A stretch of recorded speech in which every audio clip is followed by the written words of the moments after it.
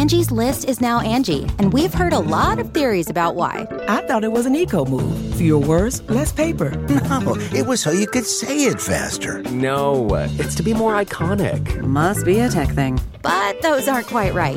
It's because now you can compare upfront prices, book a service instantly, and even get your project handled from start to finish. Sounds easy. It is, and it makes us so much more than just a list. Get started at Angie.com. That's ANGI, or download the app today. This is Merriam-Webster's Word of the Day for Friday, December 5th.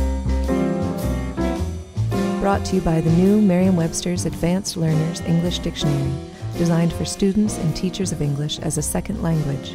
Learn more at learnersdictionary.com. The word of the day for December 5th is golem, spelled G-O-L-E-M. Golem is a noun that means an artificial being in Hebrew folklore endowed with life, or more broadly, someone or something resembling a golem. Here's the word used in a sentence. With the flick of a switch, the scientist brought life to his creation, then watched with awe as the golem rose from the table.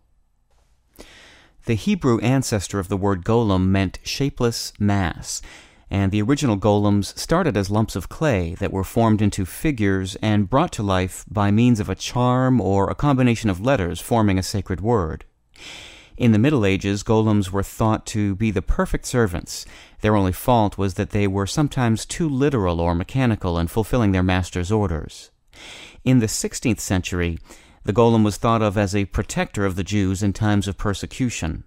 But by the late 1800s, golem had acquired a less friendly second sense, referring to a man-made monster that inspired many of the back-from-the-dead creations of classic horror fiction.